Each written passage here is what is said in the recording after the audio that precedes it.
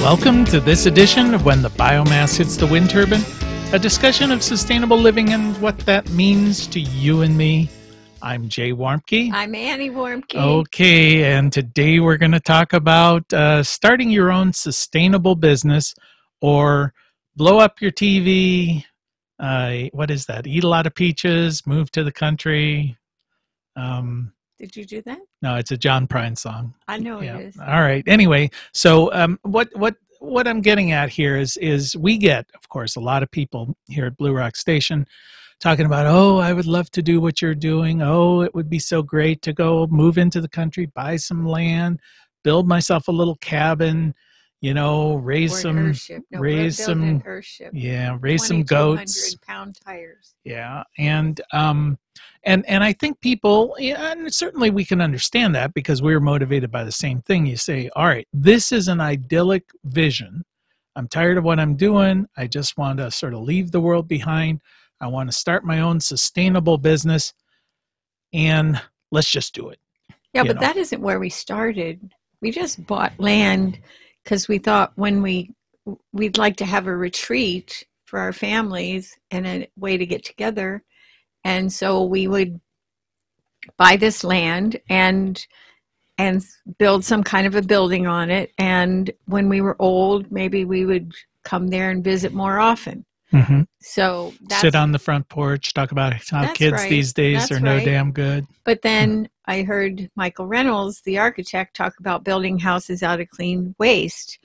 And so that kind of changed things a bit because I kept thinking we should do something that made a difference for somebody besides us as far as housing, because, to have more than one house you could live in just seemed like not a nice thing. Mm-hmm. Well, and so that's you're convoluting a little bit of our motivation versus the motivation of the folks who come here dreaming. I'm just saying, you can start a business that comes out of something else, that you look at your resources and you say, wait a minute, I could make money by selling tours, or I could make money by making homemade ice cream on Sunday afternoons in the summer, or I could make money by showing a film on the side of the building and people coming and paying me a couple of bucks. It really is the motivation of, I want to have what I feel is a comfortable life. I want to do what I want to do, and I want to use the skills I have. I don't want to necessarily be working for somebody else or doing for somebody else. Right. It always reminds me a little bit when people come and reminisce. It reminds me of people who go on vacation, and then they go, oh, I would just love to live here. I want to live on the ocean. Yeah. I want to live in Hawaii. I want to live in, wherever they happen to go on vacation, forgetting the fact that they're on vacation, right? And your life follows you. Yeah. Part of the fun of where you're at is nothing to do but just sit by the pool, but the people who live there, like when we lived in Florida, there would be years go by. We never went to the never beach. saw the beach. I mean, we might as well have been living in a very hot Nebraska or something. Well, we were in a constant quest to find how to get a house at the end of a half-mile dirt road, and that's what we did eventually to deal with it. So what I'm trying to get at here is this,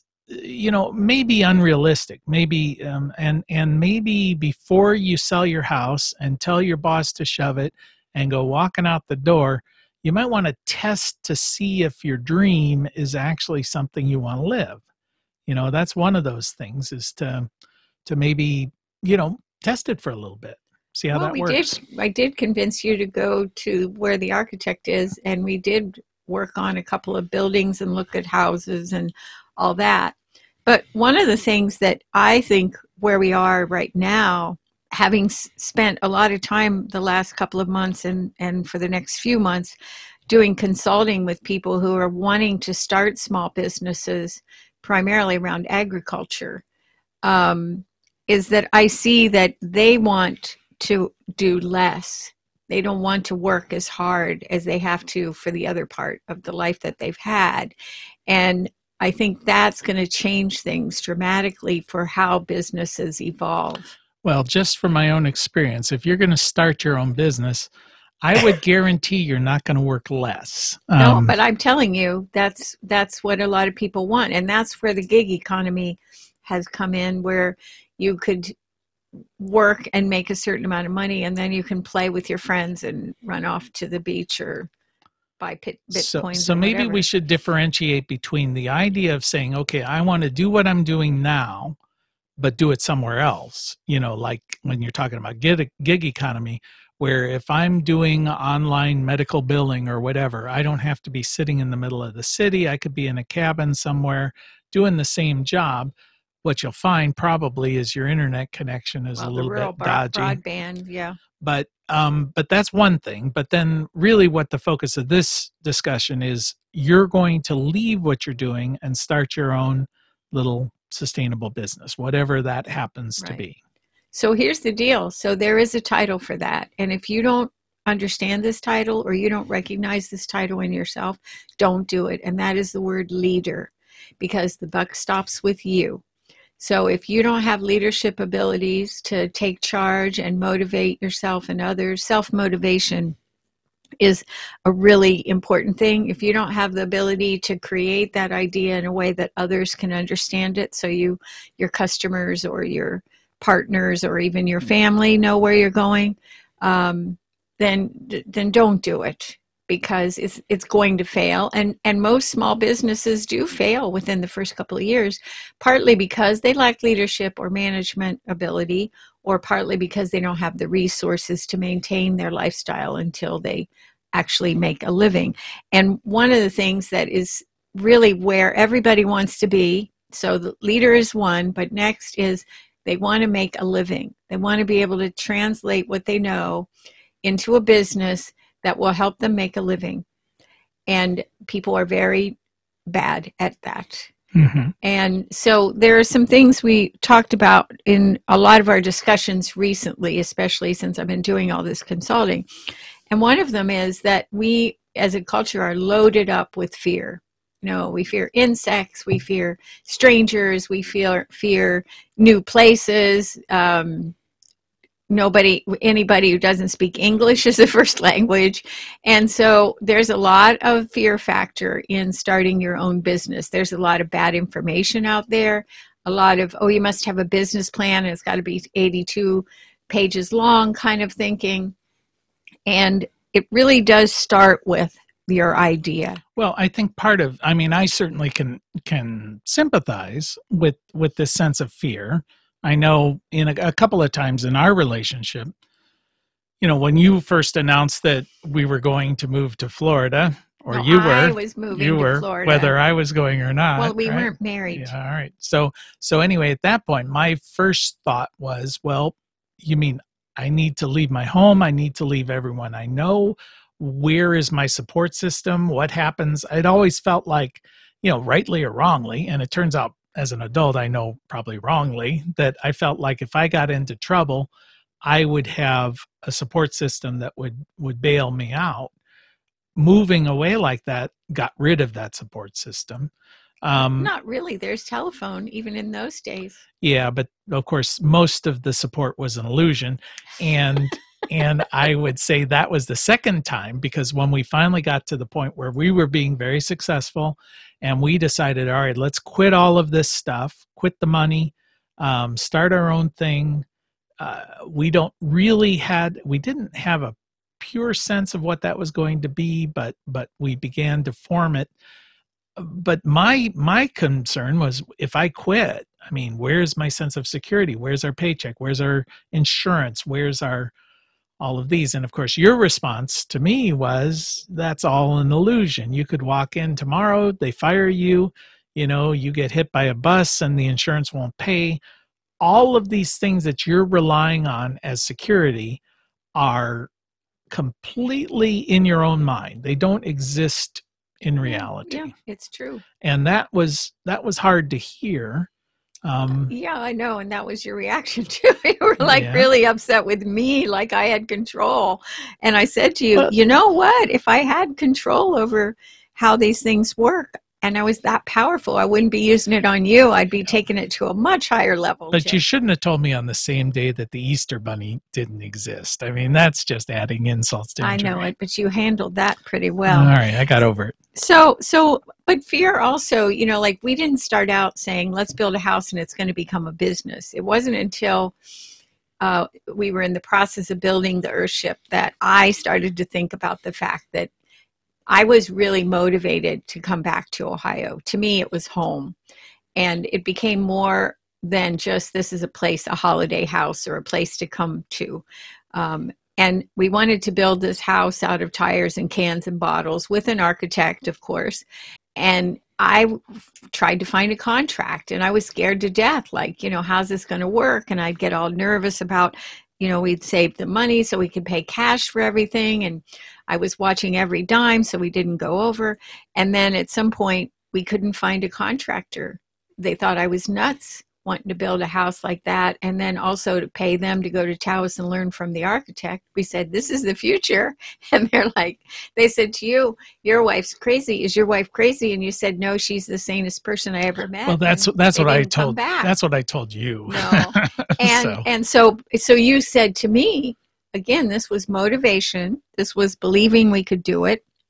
This was you looking at me saying, you take the lead. And you said, well, you'll have to be the contractor. And I just cried because I'm like, I never built anything in my life that wasn't made of sheets that went over the swing set frame. But then we went forward and there was a lot of fear, but then there was also a lot of motivation because it became clear when 450 people showed up to look at the skeleton of the building and we're in the middle of nowhere. Maybe we had a business in the making. Okay, so the first thing is you've found your motivation, and hopefully that motivation is not entirely negative. I hate my life. In fact, we talk about this with I know, but we talk about this with interns. There are two types of interns: those who are running away from something and those who are running towards something. And I guess my advice is if you're hoping to build a little cabin out in the woods and give up your job and all of that because you hate your life, you're going to be bringing your life with you. Yeah. So you're still going to hate it. It's just you're going to be poorer and more isolated. So that's one thing. Then the second thing is, overcome your fear, because even if you're going to run towards something, it is a fearful thing to do. Chasing your dream past a certain point. Right. And then you have to come up with a plan. And for us, that planning process kind of involved a period of time where we quit what we were doing. We actually moved to Europe, which is a pretty dramatic pause.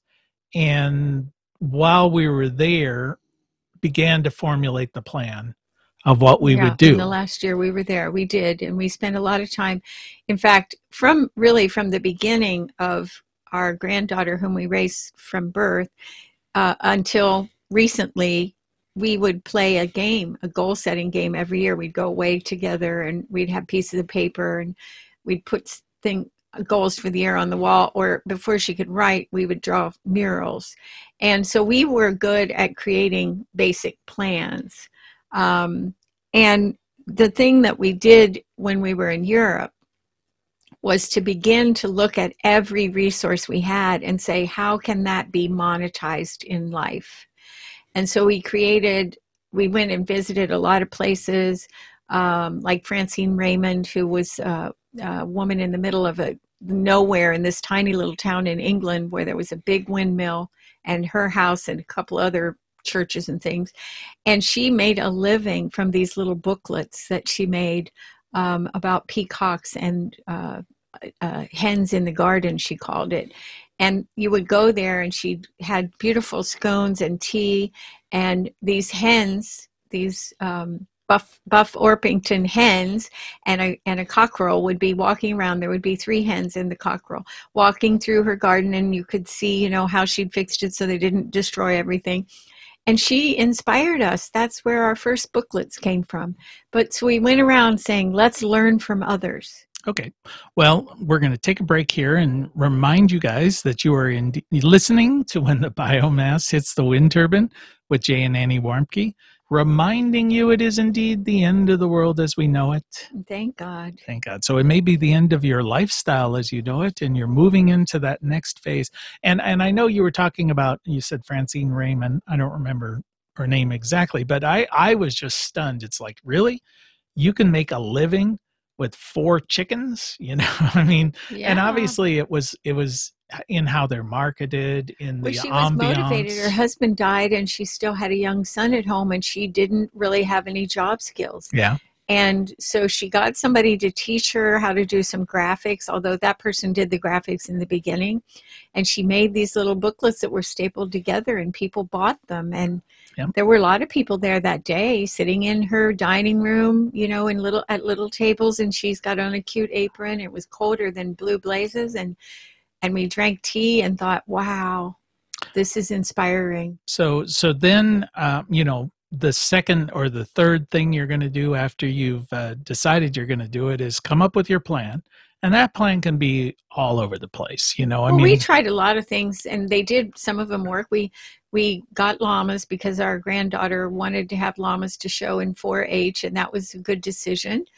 And we did tours. So anybody, any day you could show up, and it was usually just as we were eating lunch. And so we'd have everybody sit down and feed them, and they'd go on a little tour. And we charged $2.50 per person. And at some point, we analyzed that and said, let's move it to 5 and move it on Saturday, you know, once a month. And so we learned, we tried, we tested, we saw what we liked, we saw what we didn't like, because in our mission, it says we're going to have fun. And so that's what we did. And then we also had enough capital. As you like to say, you're going to bleed the first 2 years. Yeah. The next year, you're going to... Well, people were always asking me, and this is a big problem most businesses run into, is they just don't have enough money to get them through. But people, when we were first starting out, saying, well, how's your business doing? I said, you know, when we were planning this, we figured the first 2 years we'd lose a lot of money. The second 2 years, we'd lose a little bit of money. And the fifth year, we'd begin to break even. And we're 2 years into it, and we're right on schedule. Yeah, we're bleeding like nobody's business. So that's one thing, is you really, really, really need to have enough resources. It may be money, it may be time. Time is another resource. Things that you can monetize. Well, the other thing too is, as you were sort of alluding to, we would do a thing and then constantly evaluate it and say, did that thing work? If it did work, can we improve it? If it didn't work, let's not do it. And did we have fun doing it? That was the bottom line. Well, I always say that, you know, going through the MBA program, I didn't learn much. I figured they could summarize it by saying the secret to being a success in business is look at what you did. If it worked, do more of that. If it didn't, don't do that as much. Yeah. You know? Well, one thing I will say, though, is when we first came back from Europe, we wrote a little booklet similar to Francine Raymond's. It wasn't about hens. It was about how to build a plastic bottle greenhouse, because one of the other things we did was we spent some time in Scotland with some people that were building an earthship there as a science center. And we learned a lot. And we connected with some really great people that we're still friends with and do some work with now. And that was really powerful, because I remember we had this ongoing discussion for several months maybe. And you kept saying, I don't know that the internet's going to be a place to sell things. And I'm just not convinced about books. And so I said, well, let's just do it anyway. And so how long did that booklet sit there? Forever. No, a year. It was a year. I know. And it was so funny, because the day we got our first order, I was like, oh, we got an order online. And then it's like, oh, it's a friend of ours from down in Florida. It's like, oh, probably would have given it to her for free if she had asked. But we went on to write several booklets, and they were, as we like to say, we have to have many baskets that we have the eggs in, and if one of them gets taken away, we still make a living. But those little booklets in that basket made us money every single year, until just recently when we stopped promoting them and basically they're still good little booklets, but we've moved on to bigger and better and more of other things. Well, I think another resource that a lot of people don't take advantage of is, and you would refer to it as a focus group, but you bring together friends, colleagues, associates, however you want to describe them, and you ask them, can you look at what I'm doing and tell me what I'm doing right, what I'm doing wrong? I mean, we got into a big process years ago now, 10, 15 years ago? About 10 years ago when I said I'm not having fun anymore, and you Yeah. said, oh my God. Yeah, we were primarily focused on doing sustainable building, straw bale construction, earthship construction, those kind of things. Auto walls. And we were kind of burned out on that already, for sure. But you were the one who raised it first, saying, I'm not enjoying this. Are you enjoying it? I was like, I'm not that enjoying it, but it's like more than half of our income. And you said, well, our mission statement says we're going to have fun. If we're not having fun, we got to stop. That, of course, was freaking me out, because it's like, okay, give up half our income. Yeah. And at that point, you called together a focus group. Well, it was more than that. We made it a weekend. And so we had former interns, people I had done work with in other places. Some of our friends came that had been in our life before, business people, and a couple of family members. And we showed them every resource that existed. We got my cousin Mac to have his boat, and we went on the river. We went to the ice cream place we liked. We showed the lack of restaurants that were any good. We didn't have any that were good, so that didn't take long. But anyway, and then we laid everything on the table, which was not easy. I mean, there was a lot of teasing about, Annie needs a cleaning lady because she doesn't like to clean up after everybody and things like that. But what they basically told us was what we'd been discussing and thinking about, but you were fearful because you felt like you didn't have enough knowledge to move into the world of solar energy. And it was hard to believe at the time, but the reality was solar energy was really, really like a baby in diapers. And so we decided, when everybody went home on Sunday afternoon, okay, here's what we're going to do. We're going to do solar energy. You're going to write a book, and we're going to teach some classes. And on Monday, the phone started ringing. It was like everybody went home and called up anybody they knew and said, guess what they're going to be doing? And we had enough work. We did this in July. We had enough work for the rest of the year. Yeah, the analogy I always think about, because this happened several times. Once, when we decided we were no longer going to become, you decided for me that I was no longer going to be a real estate mogul. And I did. I don't remember. Anyway, and then again, when we moved from one business plan to the other. And the analogy I always think of is you're paddling in the boat, and you're struggling and you're not making any progress. And it turns out it's because you're paddling against the current. And then at those moments, we just simply said, you know what? How about if we go that way instead of this way? And you just let the current take you. And suddenly you're making progress, and it's easier. And it's just like the universe was saying, you're trying to go the wrong way. And that's why it's feeling difficult. Yeah, and maybe that's a little new age, little metaphysical. But it was the same when I said I'm going to Florida. Mm-hmm. And once we made that decision, there were some struggles, but we were happy. Yeah, we were really happy. And I remember the first time my mom came to the house, and we had fixed the bedroom. So we had only gotten one telephone in the bedroom. That's where the jack was, because we're like, we don't know how long we're going to live here. We're too cheap to, we're being frugal because we didn't make that much money. And so my mom wanted to use the phone, and she went in the bedroom, and there was the mattress on the floor with this lovely quilt above it. And she's like, oh my God, I'm going to buy you a bed frame. And it was like, no, we're happy. Mm-hmm. We're really happy sleeping on the floor together. Yeah, I think the universe tells you when things aren't, if you're struggling, if it's a struggle, and this isn't always the case, obviously, but, maybe it's because you're trying to go the wrong direction. So yeah. Mm-hmm.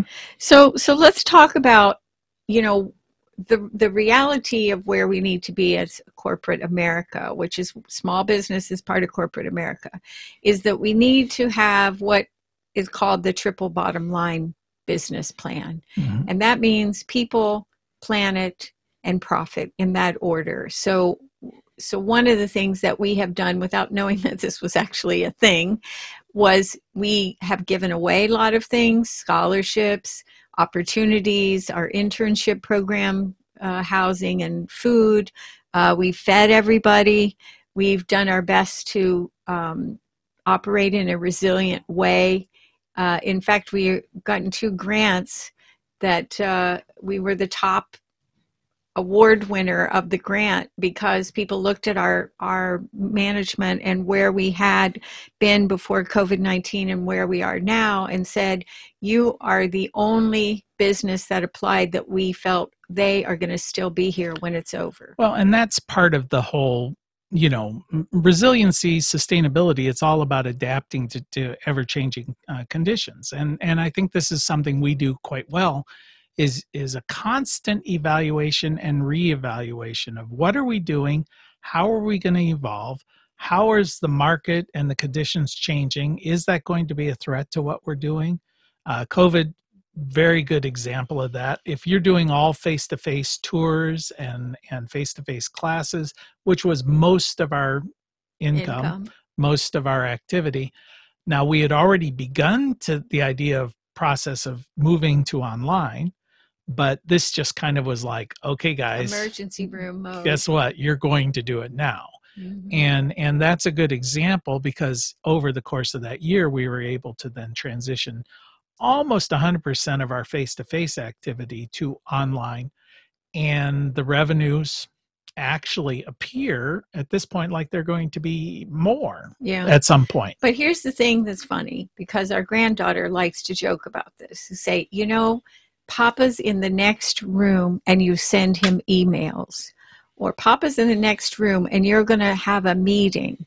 So we do have meetings every morning. We have a briefing. We look at the news and tell a joke, and monthly, and then annually we have a planning meeting. Okay, well, you've got about 30 seconds to talk about work-life balance, because that's a big issue when you decide I have a goat herd. They help balance my life. I just need to sit among them. So you go up there and you sit down and you pet the goats. And they sniff my I think hair. it's really, that's the part where people say, I want to move to the country, blow up my TV, eat a lot of peaches, all that stuff.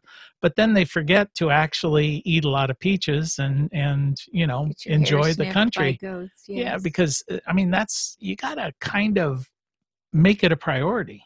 That's tough to do. Take care of your spirit. Mm-hmm. That's the work balance. Okay, well, we have come to the end of our discussion here. You have been listening to When the Biomass Hits the Wind Turbine with Jay and Annie Warmke. We want to thank our work balance Emmy Award-winning producer, Adam Rich, and we want to thank you for spending just a little bit of time with us. And as your grandmother hopefully told you, the secret to a happy and sustainable life is... play nice with others, clean up your own mess, and have a plan. Till next time. Bye-bye.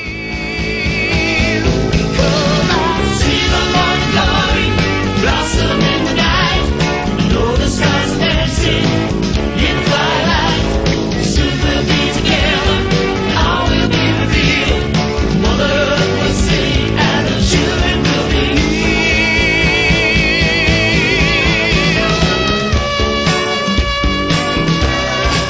healed. You can find more information on living sustainably in our unsustainable world at BlueRockStation.com.